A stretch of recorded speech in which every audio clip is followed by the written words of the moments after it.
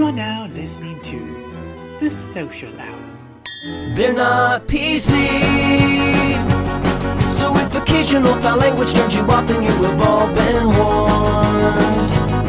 This is the calm before the storm. If you haven't done anything by 55, you're not going to. No one gets their shit together at 56 and a half. Get ready for the social hour. Live from Deece World Studios in San Antonio, Texas. This is the Social Hour. On today's show, comic book creator Jay Faerber. And now your host. He's glad Thanksgiving is over, so he can finally start the war on Christmas. Deece Casillas.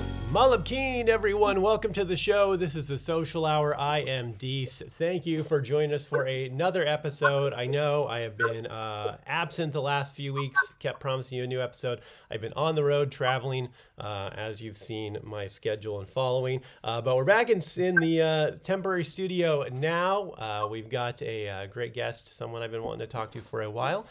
Comic book writer, creator, Jay Faerber, I'm told it is pronounced, although there's some debate in the family as to how that is pronounced. Yes, I think some of us are more trying to adhere more to our German roots and have started calling it Faerber. And that's how it's spelled. But I grew up saying Faerber. You grew up in America. You're like, we're gonna just, that's right. We'll be, you know, anything to make it a little easier, a little lazier. I want to assimilate. Yeah, right. That's right. I know when everyone's like, your last name's Casillas, I'm like, sure. Yeah. Right. Yeah. Whatever's easier and gets me pulled over less. Well, thanks for being here, Jay. I appreciate you doing this. Like I said, I've been fan of yours for a long time. So it's nice to get you on the show and get a chance to talk to you. So I'm really interested. I've obviously been reading your work for a long time, but reading up a little about your history and what you've done, where you're from. You grew up in Washington State, is that right? In Gig Harbor? I grew up in Pennsylvania, but I lived in Washington State. I moved there after college, so I lived there for about 10 years. Oh, nice. Yeah. What? I actually just moved from Washington to Texas. I'm from LA originally, then was in Montana, then back in LA.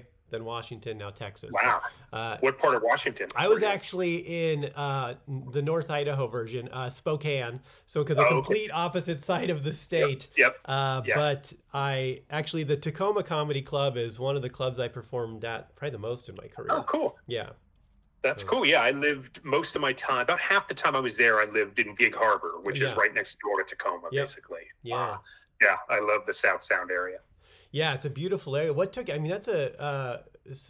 just getting out of the East Coast, wanting to go to... Yeah, I think it was a little bit go west, young man. Sure. And I have an aunt and uncle who lived there, and I visited them, and I just fell in love with the Northwest, with the climate, the scenery, and all that. And I just kind of wanted to start my adulthood there, I guess. Sure.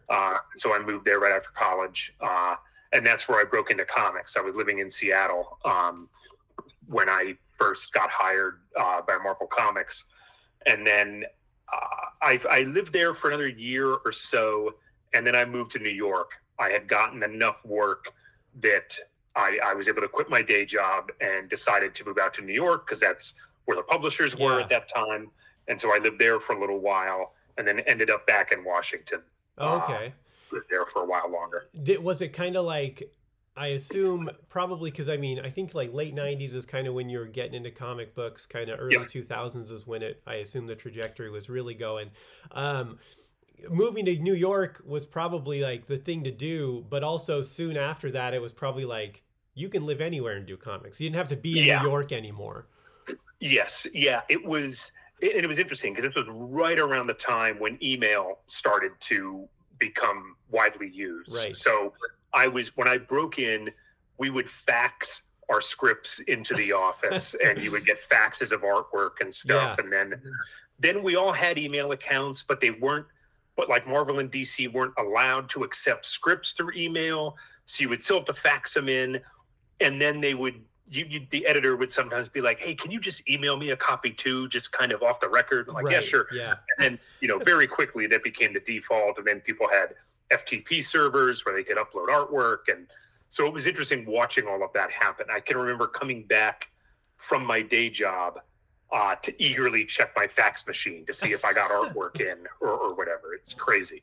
But then by the time I was in New York, email had already kind of become dominant, and then you could you could live anywhere. I mean, you always could, but it was even easier. Sure.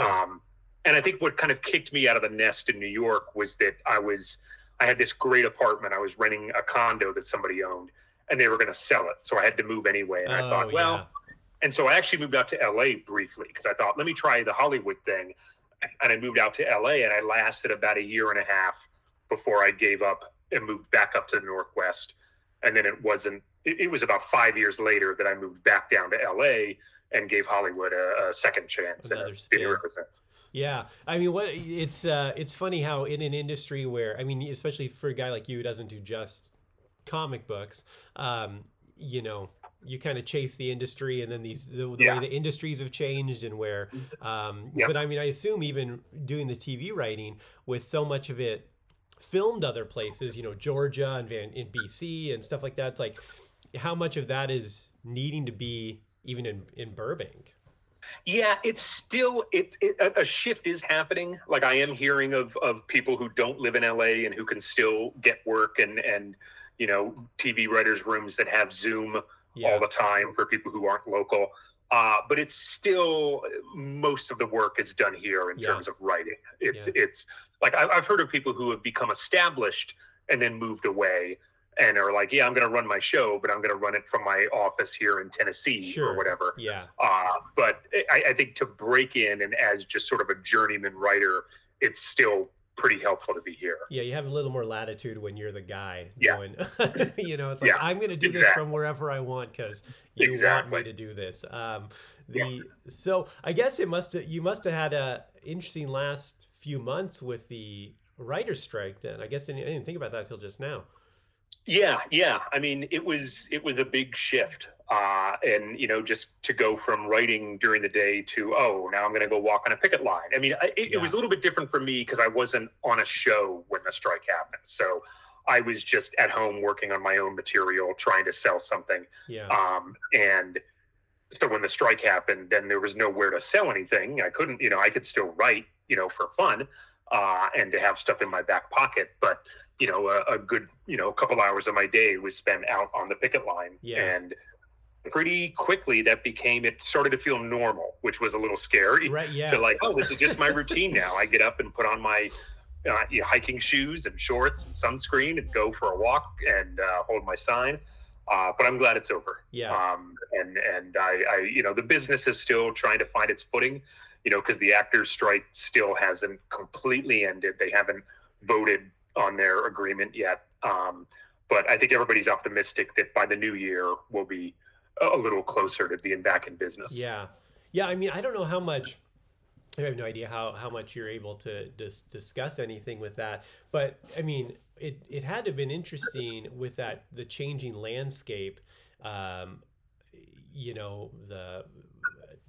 AI writing and things like that, and like the for actors using their likeness in the background, like digitally and things like that. I mean, it's these things that are happening so fast in the way the industry is changing, and of course, leave it to Hollywood to find any way to,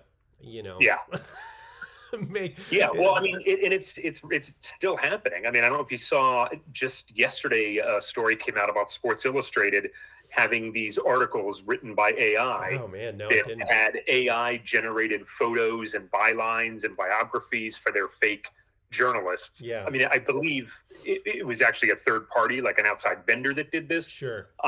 But when journalists asked Sports Illustrated about it, suddenly they just took everything down. Yeah. I think it's more of an issue for actors than writers. I think they have more risks with AI and digital duplicates and all that stuff. So they have a bigger sort of minefield to navigate through than we do. Yeah, I mean that a little. It seems like a little bit more of an immediate one, but man, I mean, you start using these, like Chat GPT and these things where you're like, hey, I want write something in the form of the Quentin Tarantino, but with but Harry Potter, and the premises they start spitting out really can be not necessarily your whole script, but I mean a base that can be really take away jobs for writers. Yeah, and that was the fear as well, was that studios would try to come in with their own, here's a premise that we came up with AI. Now we want you to just kind of polish it and do a rewrite on it. And that was something that we fought hard to be like, no, like anything that you guys want to produce has to be generated by a human. Yeah. That a writer is a human being. Yeah. And so I think we've kind of locked that down, that can't happen. What's the timeline for the contract for the next negotiations, I guess? For the writers, you mean? Yeah. I mean, our contract, we're good now for another, I believe, 3 years. Okay. So 3 years from now, our contract expires, and then we renegotiate and all that stuff. And I mean, who knows? A lot can happen in 3 years. I hope that we're not in this same spot again and having to go on strike. I don't think we will, but I don't know, man. Is the 3 year, is that pretty standard then? Is that kind of the I believe so. Okay. I'm not super educated about the other contracts, the other guilds, but I know for the writers it's 3 years. Oh, okay. So that's not like that's not a weird number. Yeah, no, that's just that's a standard thing, I believe. Okay. It's like every 3 years our deal comes up. Yeah, I can imagine now. I mean, it seems like from I don't know when the Writers Guild was formed, but we'll say from 1960 to 1997, I feel like there wasn't as much change, and now it's like every 3 years makes a lot of sense because the way how fast things are moving. Yeah, exactly. I mean, the stuff just changes so quickly that it's necessary. Yeah, it's got to be a wild experience. So these days you're mostly kind of doing TV as opposed to the comic books, right? Yeah, TV is I call it my day job. Okay. That's more, and comics is more like a hobby. So I have one graphic novel that I'm working on, and that's pretty much it. Like I'm out of the monthly deadline game. Yeah. It's too. When I first got into TV, I had Near Death going at Image, which was supposed to be a monthly series. And that was tough to be on a TV staff and crank out this book every month. Yeah. And that was before I had a kid. So now it's like, there's no way. So the graphic novel I can do because we're not going to, schedule it till it's done and we know it, so we can just kind of put it together on our own time. Yeah. And it's truly more like a hobby. I mean, do you like that? Is that preferable to you for as far as creatively, or obviously I would assume the money in TV is better than comic books, but creatively, how does that feel for you? I mean, creatively, it is, yes. Television is a lot more lucrative than comics, in a large part because we have a guild, we have a union, and can negotiate and everything, and comics doesn't and can't really. So TV is a lot more lucrative, and so that's where I spend most of my effort. Sure.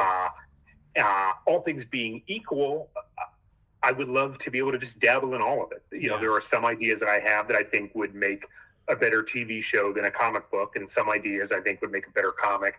I still, growing up on Marv Wolfman and George Perez's New Teen Titans, I still love the long, ongoing, serialized monthly comic book format, but it's really hard to do that these days. The market is very different and is not real supportive of that kind of book. Yeah. Even at Marvel and DC, you rarely see runs go on that long. It's just a different time. Yeah, I mean, everything, from the early 2000s when they started, writing for the trade, as they kind of say, when the book market opened up with trade paperbacks and Barnes and Noble and stuff, which was around 2002 kind of area. I think it really changed the landscape, and I mean, it makes it to where these long form writers. Like I grew up an X-Men guy, so like Chris Claremont, Right. like that type of thing could never happen. Like a 17-year Yeah. run of this, Yeah. it would just never happen. And it's unfortunate because there's certainly great small scale stories and finite and mini series happening, or books that are, look at something, like Brian K. Vaughan writes Why the Last Man, it's 54 issues or whatever. It's Yeah. like, but that long form of like perpetually going on just doesn't exist. Yeah. Yeah, it's really, I mean, there are a few guys who are able to pull that off these days, who have enough of a fan base and can pull those kind of numbers. Yeah.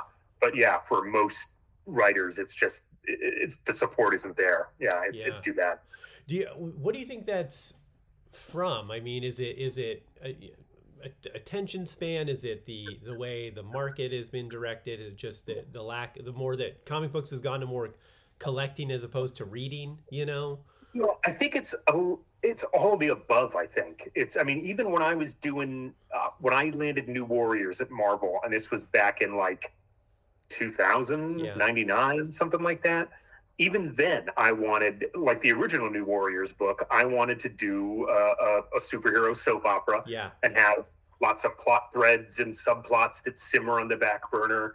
And my editor was always like, no, we need to, like, if you introduce a plot point, we have to wrap it up in this issue or the next issue. Like, it was all keep things contained. And it was all because, like, the book was always on the verge of cancellation from the moment it was announced, basically. And so it was always like, the numbers aren't there. We can't, you don't want to leave these plot threads out there dangling because we're going to get canceled. And sure enough, we did.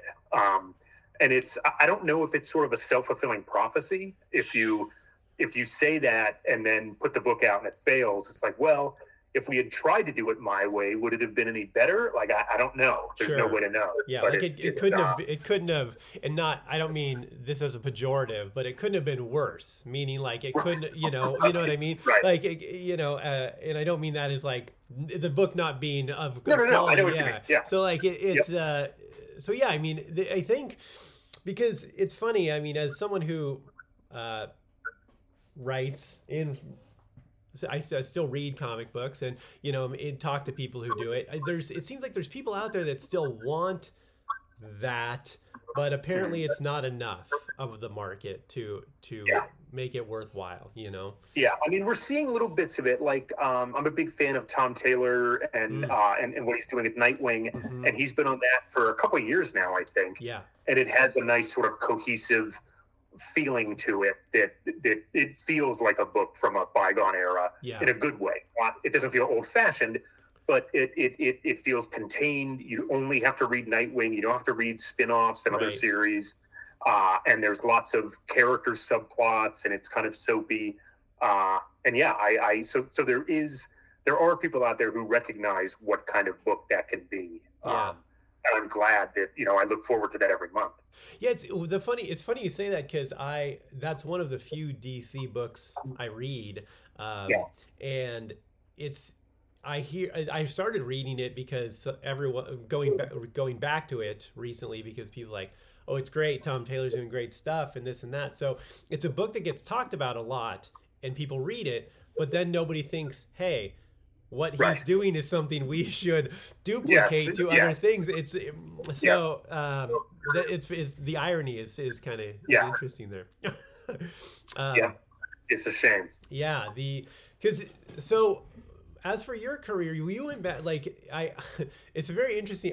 This point I got to ask you. Your first published work was with Marvel for What If number 114. Is that correct? Yep. And it was a book that was already canceled. Yes. Did you know it was canceled when you got the gig? Yeah. Okay. Yep. Yes, it was. I'm trying to think. Yeah, I got hired for What If. It's interesting because I think my first published work was actually a DC comic. It was like a 8 or 10 page story in a Secret Origins 80-page giant. And it came out first, but I had been hired for the Marvel gig first. Okay, got it. I'd been hired by Frank Pitarisi at Marvel, and Eddie Berganza hired me at DC, and they were friends. And so Eddie was like, oh, if Frank trusts you, I'll give you a shot. and that book just happened to come out first. But the What If book I actually wrote first. And yeah, Frank had told me, like, look, the book is ending. We have this open slot. And he even gave me the premise. He was like, we want it to be like on the Secret Wars planet, you know, as if they never left. And we're going back there 20 years later or whatever it was. Go. And then from there, I was able to just kind of build it into what came out. But yeah, it was, I think the best scenario for a tryout, because what's the worst that could happen? Yeah. The book's already been canceled. Right, there's no stakes. Literally, I'm bulletproof. Yeah. But it was a great experience, and Frank is still one of my best friends to this day. And Greg Siegel, the artist, who was an assistant editor at Marvel at the time, he and I hit it off, and we're still in touch. And that book, we still get asked about that book from time to time. It was a real fun experience for us, and seemed to resonate with people enough that there was briefly talk of doing a sequel, of doing like a spin-off out of that book. And we put together a pitch, but it fizzled out. It never happened. Yeah. I mean, it's got to be tough to, I mean, especially that time in the market when things were changing so rapidly with Marvel and, you know, everything Marvel was doing, you know, coming out of bankruptcy, going into from Bob Harris to Joe Quesada, and that whole time. It was a very, you know, darker time, I would say. Yes, and I mean, it was not necessarily bad, just darker in tone. Yeah, it was. I mean, that was the days where they were having like mass layoffs, where you know, half the editorial staff would be let go in one day. Yeah, it was tumultuous. Sure. You know, it seems like you look back in the last 30 years in comics, and it's always tumultuous for different reasons. So from What If, you went to Generation X, is that right? Yes. Yep. That was my first regular series. And that was following, I mean, Scott Lobdell had a long run on there, then I think Larry Hama, and then it was Scott Lobdell, and then I think James Robinson did a brief run, and then Larry Hama, and then I took over from Larry. What was that experience like? Because I mean, that was when the X-Men were, you know, still the number one property for Marvel. Right.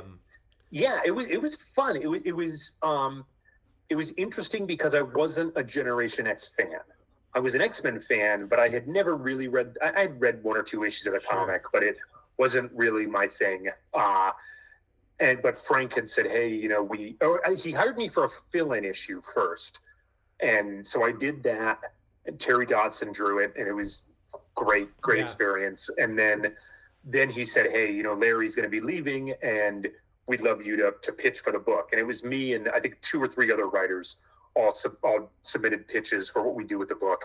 And I left out and got it. But I remember having to go to, I think, Xanadu Comics in downtown Seattle and buy all the Generation X back issues they had, just to familiarize myself with the book and figure out, you know, who the cast was and all that stuff. But it was a great experience. It was, you know, I took some heat because this was when message boards were first coming alive. And, you know, I admitted that I was not, you know, I wasn't coming into this book as a fan. Yeah. And that upset some people that, you know, felt like I didn't deserve this gig. But I think I brought a fresh perspective to it. I came to love those characters and to enjoy them. But I didn't have baked in, you know, fanboy desires to do stuff with it. But it was a super fun run. It was disappointing because Frank left Marvel shortly after hiring me. And, you know, then I had another editor that, you know, we didn't quite have the same vision for the book. Yeah. And, you know, it just wasn't quite the run that I had hoped to have on that book. Sure. Yeah, and I think, too, for a couple things. First, I would say not necessarily being a fan can sometimes be a positive because you're not as emotionally invested. And I don't mean that in a bad way, but like emotionally, you're just, it's kind of a clean palette. You can see the forest for the trees, you know, a little more. You're not going to be too precious with it. Yeah, totally. Yeah, you might take chances and do things that other people may not, and you don't have to feel, you know, so mired in continuity. You can kind of do some fresh things. The editor thing is interesting. I always am so fascinated by this dynamic. You know, what is what was that? What's your experience like with editors? Not necessarily just in Marvel in that experience, but in other, at DC and then at Image and then things like that, because that's a dynamic that's got to be good. It can be good or bad, it can make or break a book. It really kind of, it depends on the editor and it depends on you. Like I have since learned as I gotten older that I don't think I was a great collaborator in the writer-editor dynamic back then. I was in my 20s. I think I was a little too thin-skinned and would push back against notes or take them too personally. But you have to be a good collaborator. You like, notes are there. But I also think that editors, I always think there's two kinds of editors. So there's an editor who's going to help you tell your story the best way possible. And there's an editor who's going to try to help you tell the story they want to tell. Yeah. And, I think the former is much more, that you're going to get a better result. You all want to be working towards the same goal. Right.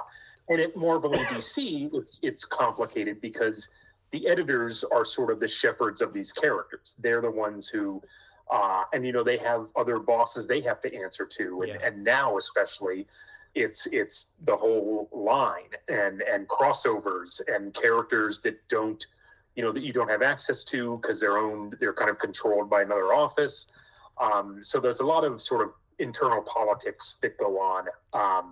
I remember being on Titans because I took that book over for a little while. Yeah. And again, like I wanted to get back to like the Marv Wolfman sort of flavor and have it be soapy. And I wanted the book to have characters that I could have control over so I could do stuff in their personal lives and everything. And we had Arsenal, Roy Harper, who was Green Arrow's sidekick. And he'd been in the Titans book for years and years and years, hadn't appeared in Green Arrow in forever. And then Kevin Smith takes over Green Arrow and says, oh, I want to use Roy Harper. And suddenly we had to give him up. I mean, we could still use him in Titans, but he was no longer, like, I couldn't do whatever I wanted with him. Yeah. He was a Green Arrow character. And that made me so irritated because I was like, show me the last time he was in a Green Arrow book. Yeah. He hasn't been in Green Arrow in like a decade. But because Kevin Smith is a celebrity, like suddenly everything bends to his will. So that irritated me. But again, it's he had every right to want that. The editors had every right to do it. They own it. And it's instances like that, which is what drove me to Image, to where there were no editors. You mentioned Image editors. There's no such thing really. Some creators will hire their own editor if they want, a second set of eyes or a sort of traffic cop. I only did that once. And in fact, it was Frank Pittarisi who hired me at Marvel all those years ago. I brought him on to an Image book I did. But for the most part, I was my own editor at Image. Once you have a book approved, it's yours and you do whatever you want with it. Occasionally Image may chime in with cover design, notes and, I think your logo's ugly or, stuff like that. But in terms of the content of the book, it's absolute creative freedom, for better or worse. So that was it was an eye opener and also kind of validating because when I launched my first Image book, sales weren't through the roof or anything, but the reviews were kind. Yeah. And it showed me like, okay, if I follow my own instincts, like there is an audience for this. I'm not crazy. So it was gratifying. Was that book Noble Causes? Yes. Yep. That's the book where I'd read you before, but that's the book where I feel like I discovered you. That's the book where I'm like start making the connection of you to other things I've read, because Noble Causes was I loved that book. I mean that book to me it's my favorite thing you've ever done. Although I enjoy Copperhead a lot also very, very, it's so funny because very, very different books, which is great. I like seeing that because I think early in your career, you kind of got pigeonholed as like doing Generation X, then New Warriors, Teen Titans, and Noble Causes was very soap opera in a good way. Yeah. But the shift to the other genres and aspects of writing was great to see. Yeah, that was sort of a conscious choice because I really did feel pigeonholed, but not but I did it to myself. I mean, I enjoyed all those books. Yeah. But it was finally like, okay, I've had enough of this particular flavor of candy. I want to try something else for a while, because I do have other interests. And so it was nice to kind of get out of the superhero game for a while and do stuff like Near Death and Copperhead and other genres. Yeah. Yeah, Noble Causes was a book that I think was great, right time, right place, where the industry was shifting to very writer-driven books, and that was a more thoughtful, more writer-driven a book. So it was a great opportunity to, timing-wise. Yeah, and it was also Image at that point in time had really, aside from Savage Dragon, didn't really have any superhero books. Mm-hmm. They had moved so far away from what they had started out as.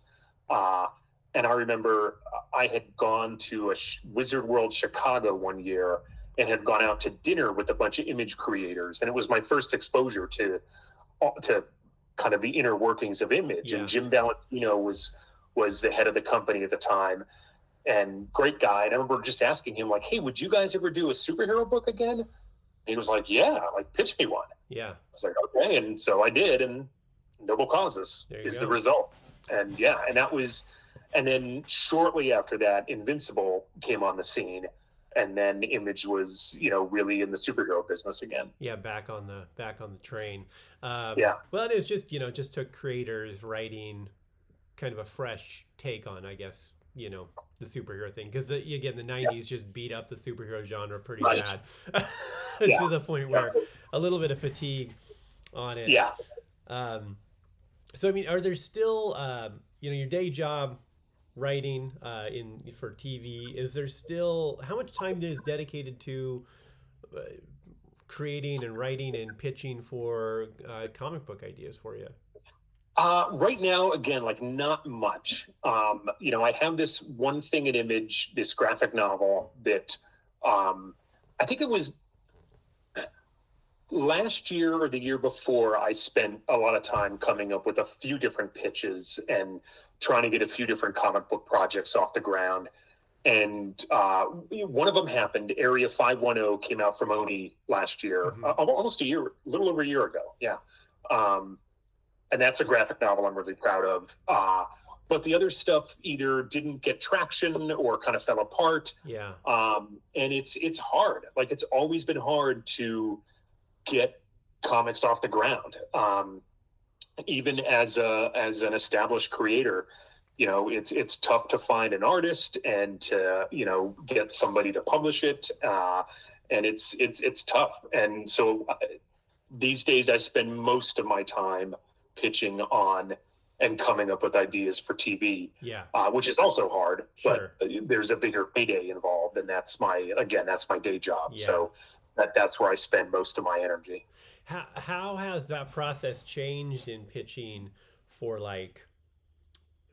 comic books, pitching to Image, where before, when you had books coming out or were there more regularly, or even pitching to the big two, or if that's something you even do anymore, Yeah, the big two, I haven't pitched anything there in a long time. To me, I don't think I'm on their radar in the slightest. And so I don't even try to make inroads there. And at the smaller publishers, like an Image, I still know I'm buddies with Eric Stevenson, so I can always reach out to him if I need to. But so I can still pitch to Image and get a response. Yeah. The other companies, it's kind of hit and miss. It's comics is a weird industry where you'll pitch something and just never get a response. Yeah. And you're like, okay, I guess they don't want it. Yeah. I would guess, I've got to imagine that, especially with the big two, Marvel and DC now, that creatively it's got to be so challenging because of their, you're essentially not pitching to Marvel and DC, you're pitching to Disney and Warner Brothers. Right. Yeah. Like, I don't even know if you pitch to them. I think it's more like if you have any kind of established work, if you're a novelist or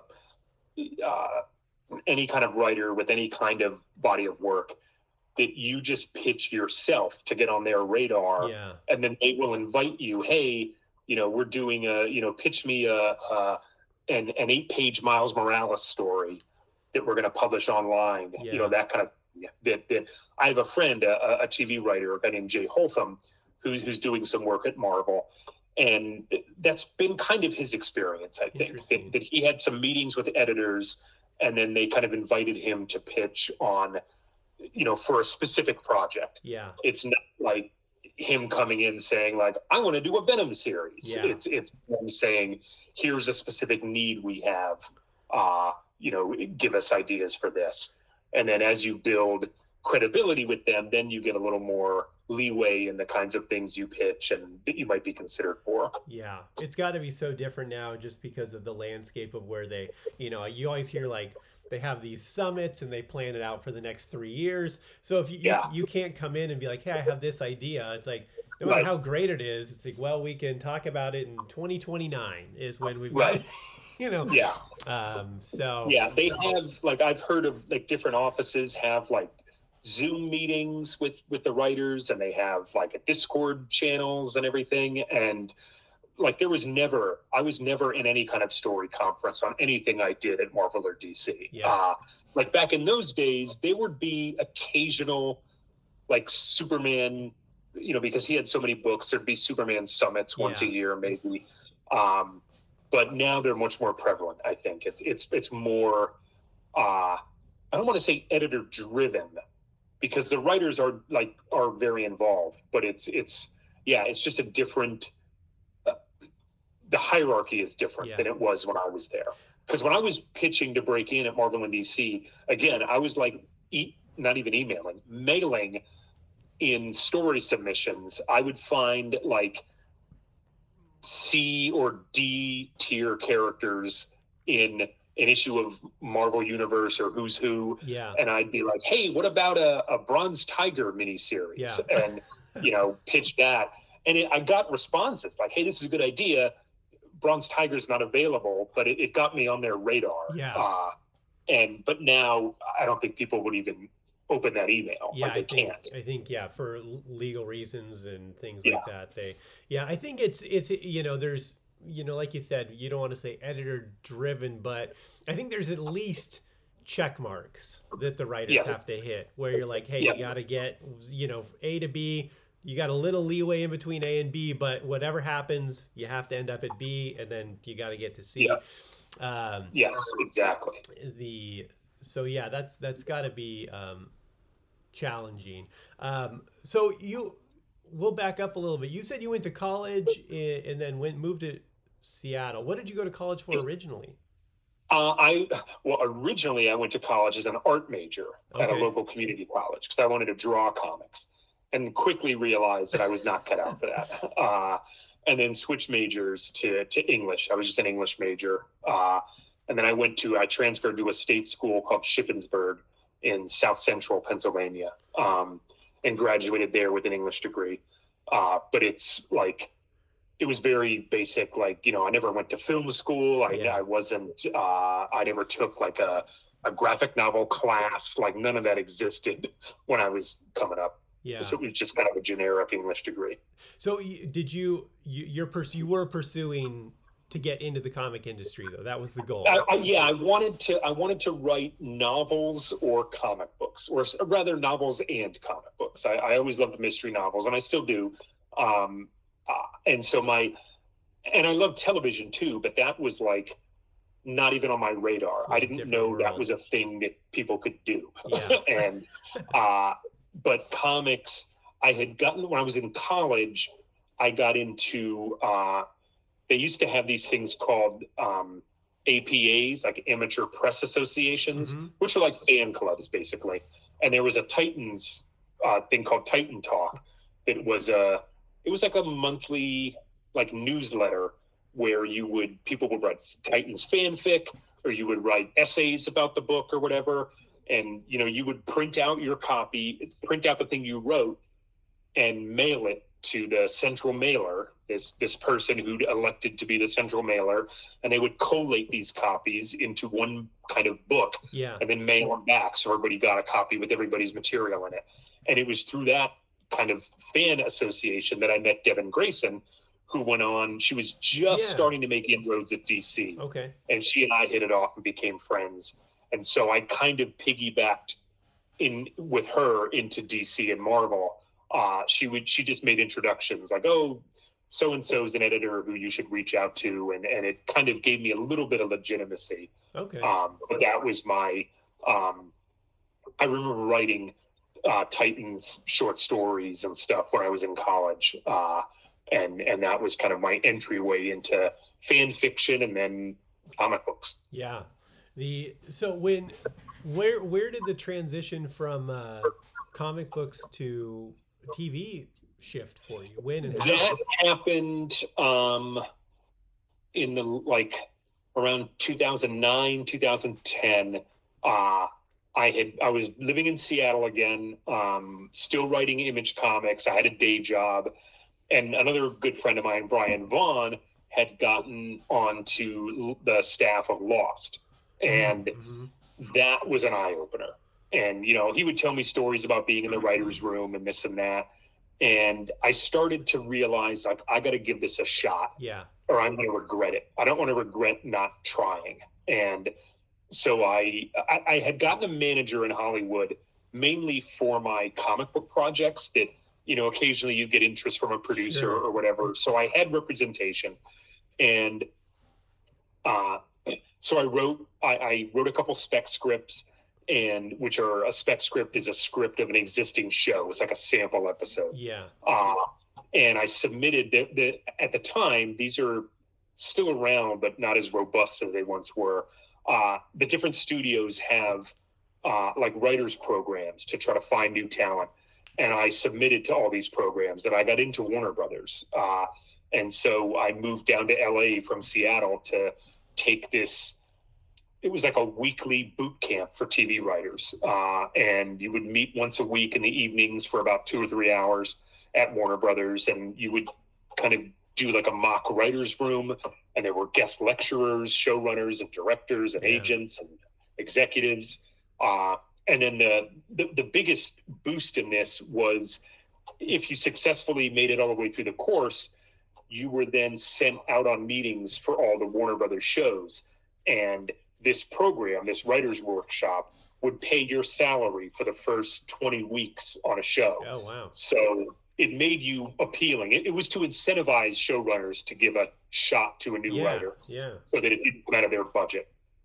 And it worked. I mean, I think I had 10 people in my class, and I think 9 of us got staffed.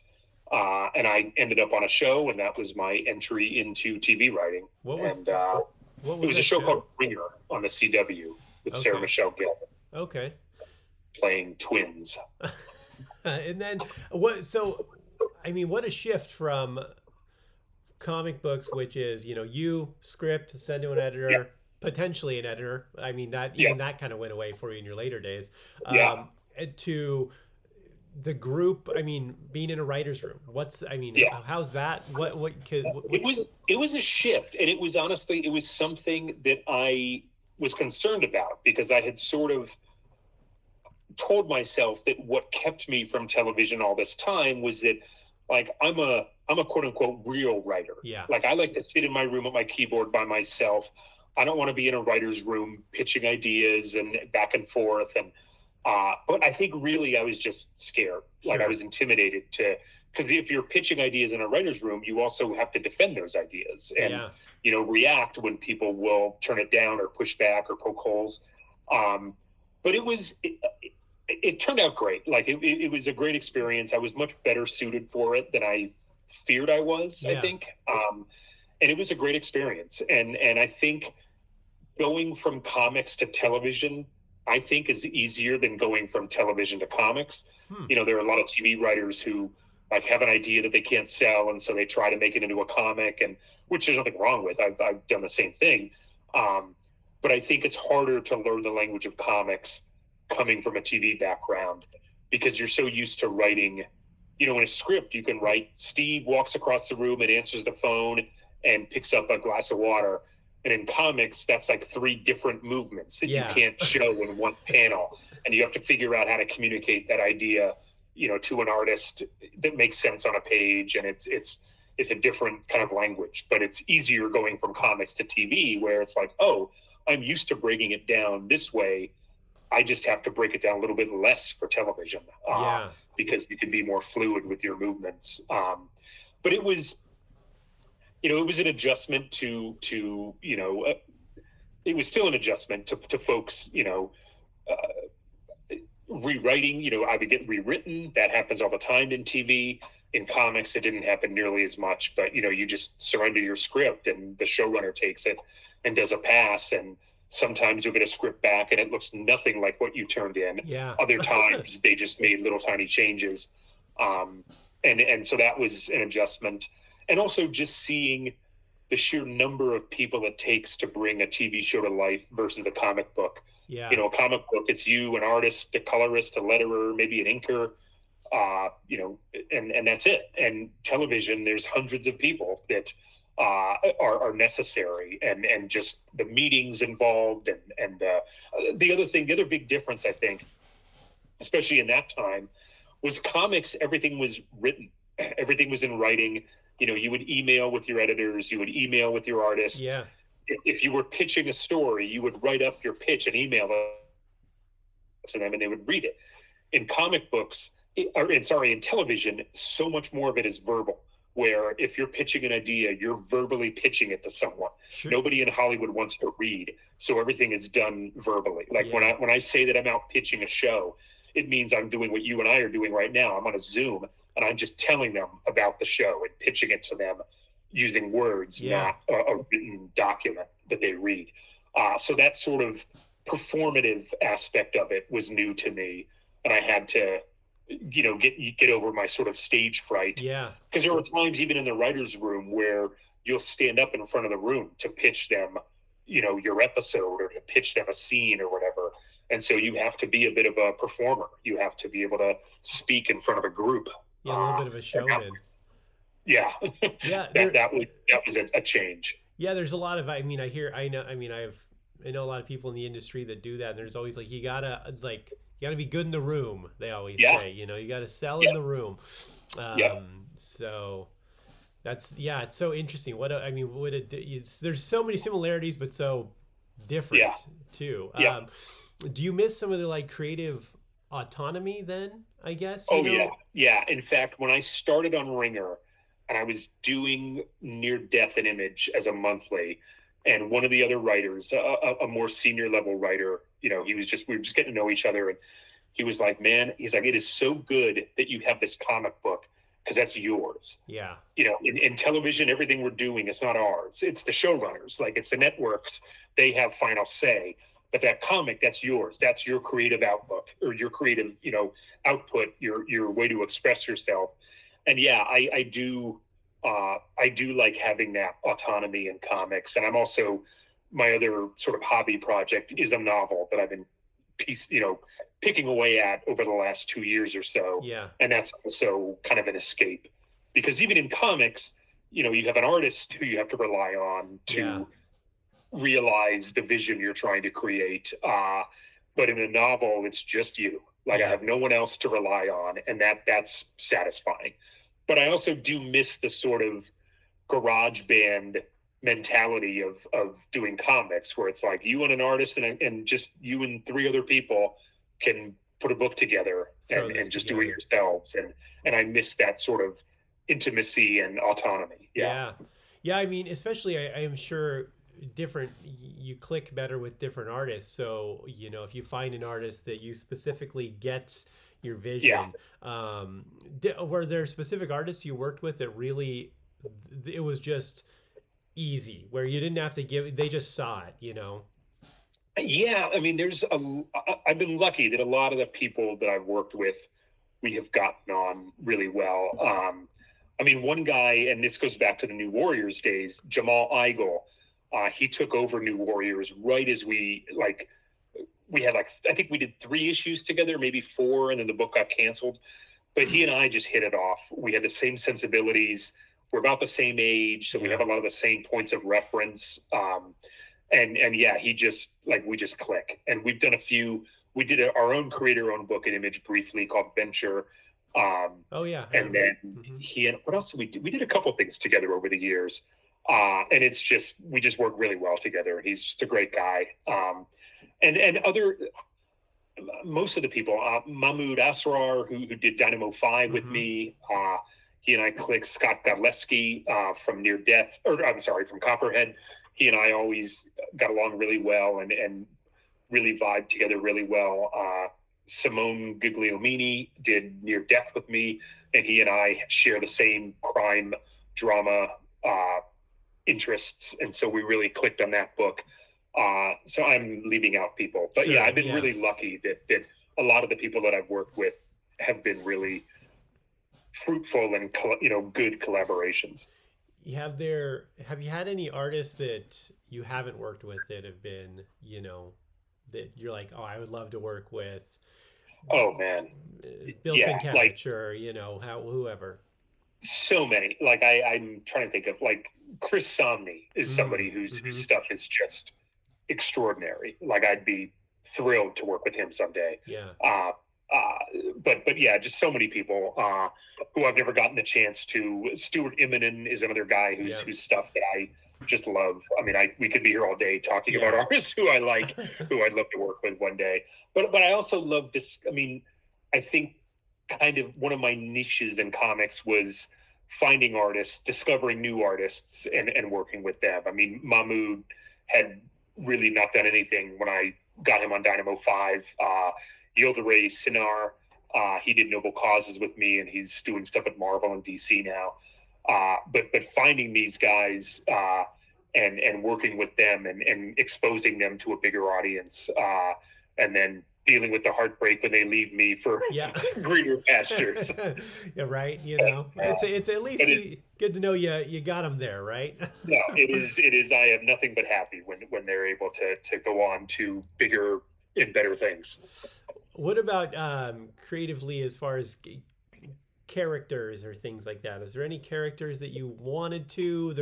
Like you got to do Titans for a while. I know you were a Titans fan when you were younger. Was there any character like, oh, I would have loved to do this book or this character or this? Yeah, I mean, it was. I think my biggest sort of holy grail would be Alpha Flight, which is one of my favorite Marvel properties, and part of it is that book that was the first #1 issue I ever got as a kid. And so I have this sort of attachment to being on the ground floor with that book. Yeah. And I always loved it. I don't think it'll ever happen. I mean, I feel like I'm not Canadian.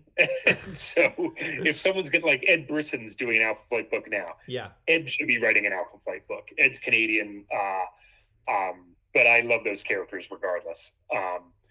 And even like Titans, I would love another crack at Titans, because I don't feel I ever really the book. My Titans run was not well received, and for good reason. That was where the editor and I really were not on the same page. We talked earlier about, if you're not a fan of a book, you can bring a fresh perspective. On my Titans run, I was hired by Eddie Berganza, and then he left pretty quickly after hiring me. And then Andy Helfer took over, and I was a Titans, diehard. Yeah. And Andy had no familiarity with them at all. And I thought that we could meet somewhere in the middle, that his outside perspective would help, but we couldn't get on the same page. It didn't work. The stuff he wanted to do with the book, I didn't want to do. And I stayed on longer than I should have. And so stories were coming out with my name on them that I didn't really like. I agreed with all the criticism that the Titans had kind of become supporting characters in their own book, and the new characters that we brought in to replace them, I don't think were very compelling.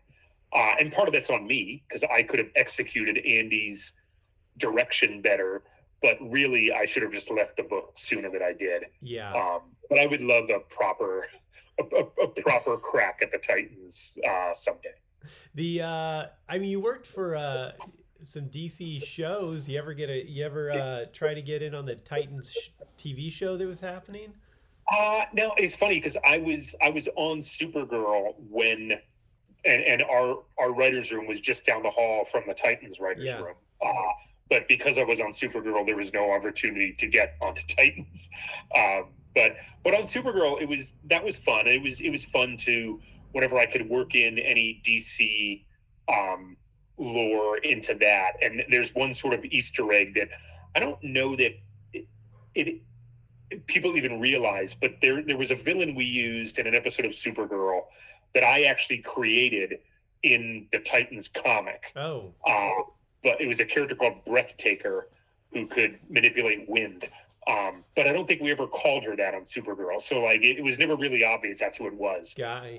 But it was kind of fun to be able to use her in this group that I had created with Paul Pelletier, 10 years ago, however long ago it was. Wow, that's it. Yeah. The so what now I guess moving forward, you're again, we're going mostly TV. You're working for other writing TV, established TV shows. Do you feel a need to kind of go the route where you're creating your own things and pitching your own things and writing your own, instead of like going instead of working for Marvel and DC, you're doing Image but for TV? Yeah, I mean that's what I'm focusing on right now. Like I'm working on a couple different pitches to take out and try to sell and get up and running. So yeah, that is definitely something that I am focused on for sure. Is it superhero stuff or is it all genres? No, it's mostly crime, kind of thriller mystery area. Okay. Yeah, the superhero, I don't really have much interest in doing a superhero show at the moment. I feel like I scratched that itch with Supergirl and with all the comics I've written. So the TV stuff is where I'm really trying to lean into my interest in mysteries and crime stories. Well, there's such a saturation of that in the market right now too. It's kind of, there's plenty of that. Yes. Right on. All right. Well, great. I mean, I'm glad that you're still out there doing it and making hopefully the graphic novel you said you're working on, is that a follow-up to Near Death? Is that what you said? Or no, it's something completely new. Completely new. All right. Well, and that's kind of a when it's out, it's out. It'll probably be out in 2025 would be my guess. Okay. It's not on schedule yet. We're maybe a third of the way through it. Okay. So it's going to be a little while. Yeah, as time permits for the day job.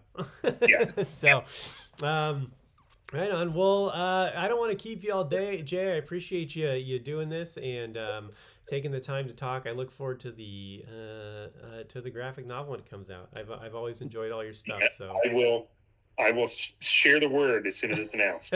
Great.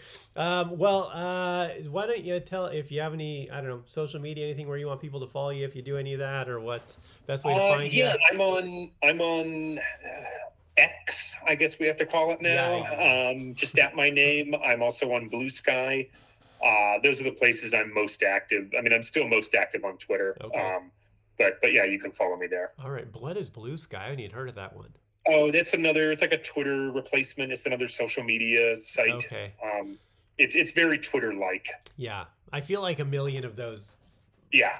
There's that. There's Threads. There's a few of them. I can't keep up on. I can't do any. Yeah. I'm at my limit of social media sites. I can't do more. I've just said doing comedy. People are like, oh, when TikTok got big, they're like, you got to get on TikTok, and I'm like, I am 40. I cannot. It's like I don't know how to do that. Too old to begin the training.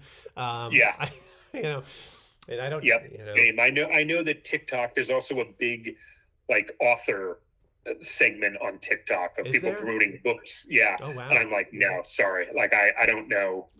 Yeah, I can't do it. Can't do it. I want to write it. Somebody else can sell it. Yeah, we'll figure that out later. So, right on. All right, Jay. Well, I appreciate you being here. We'll get out of here for the day. Let you get back to your work. I'm sure you got stuff to do. Guys, again, go to deececomedy.com. Check out everything going on across the network. I've got live dates coming up.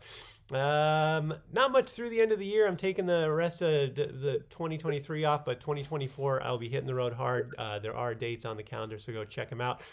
Follow Jay on Twitter or X or Blue Sky, and check out some of his comic books. He's done some great stuff, and TV shows that he's been on too. So, all right, guys, for the Social Hour, I've been Deece, and for Jay Faerber, thank you very much, and we will see you all next week.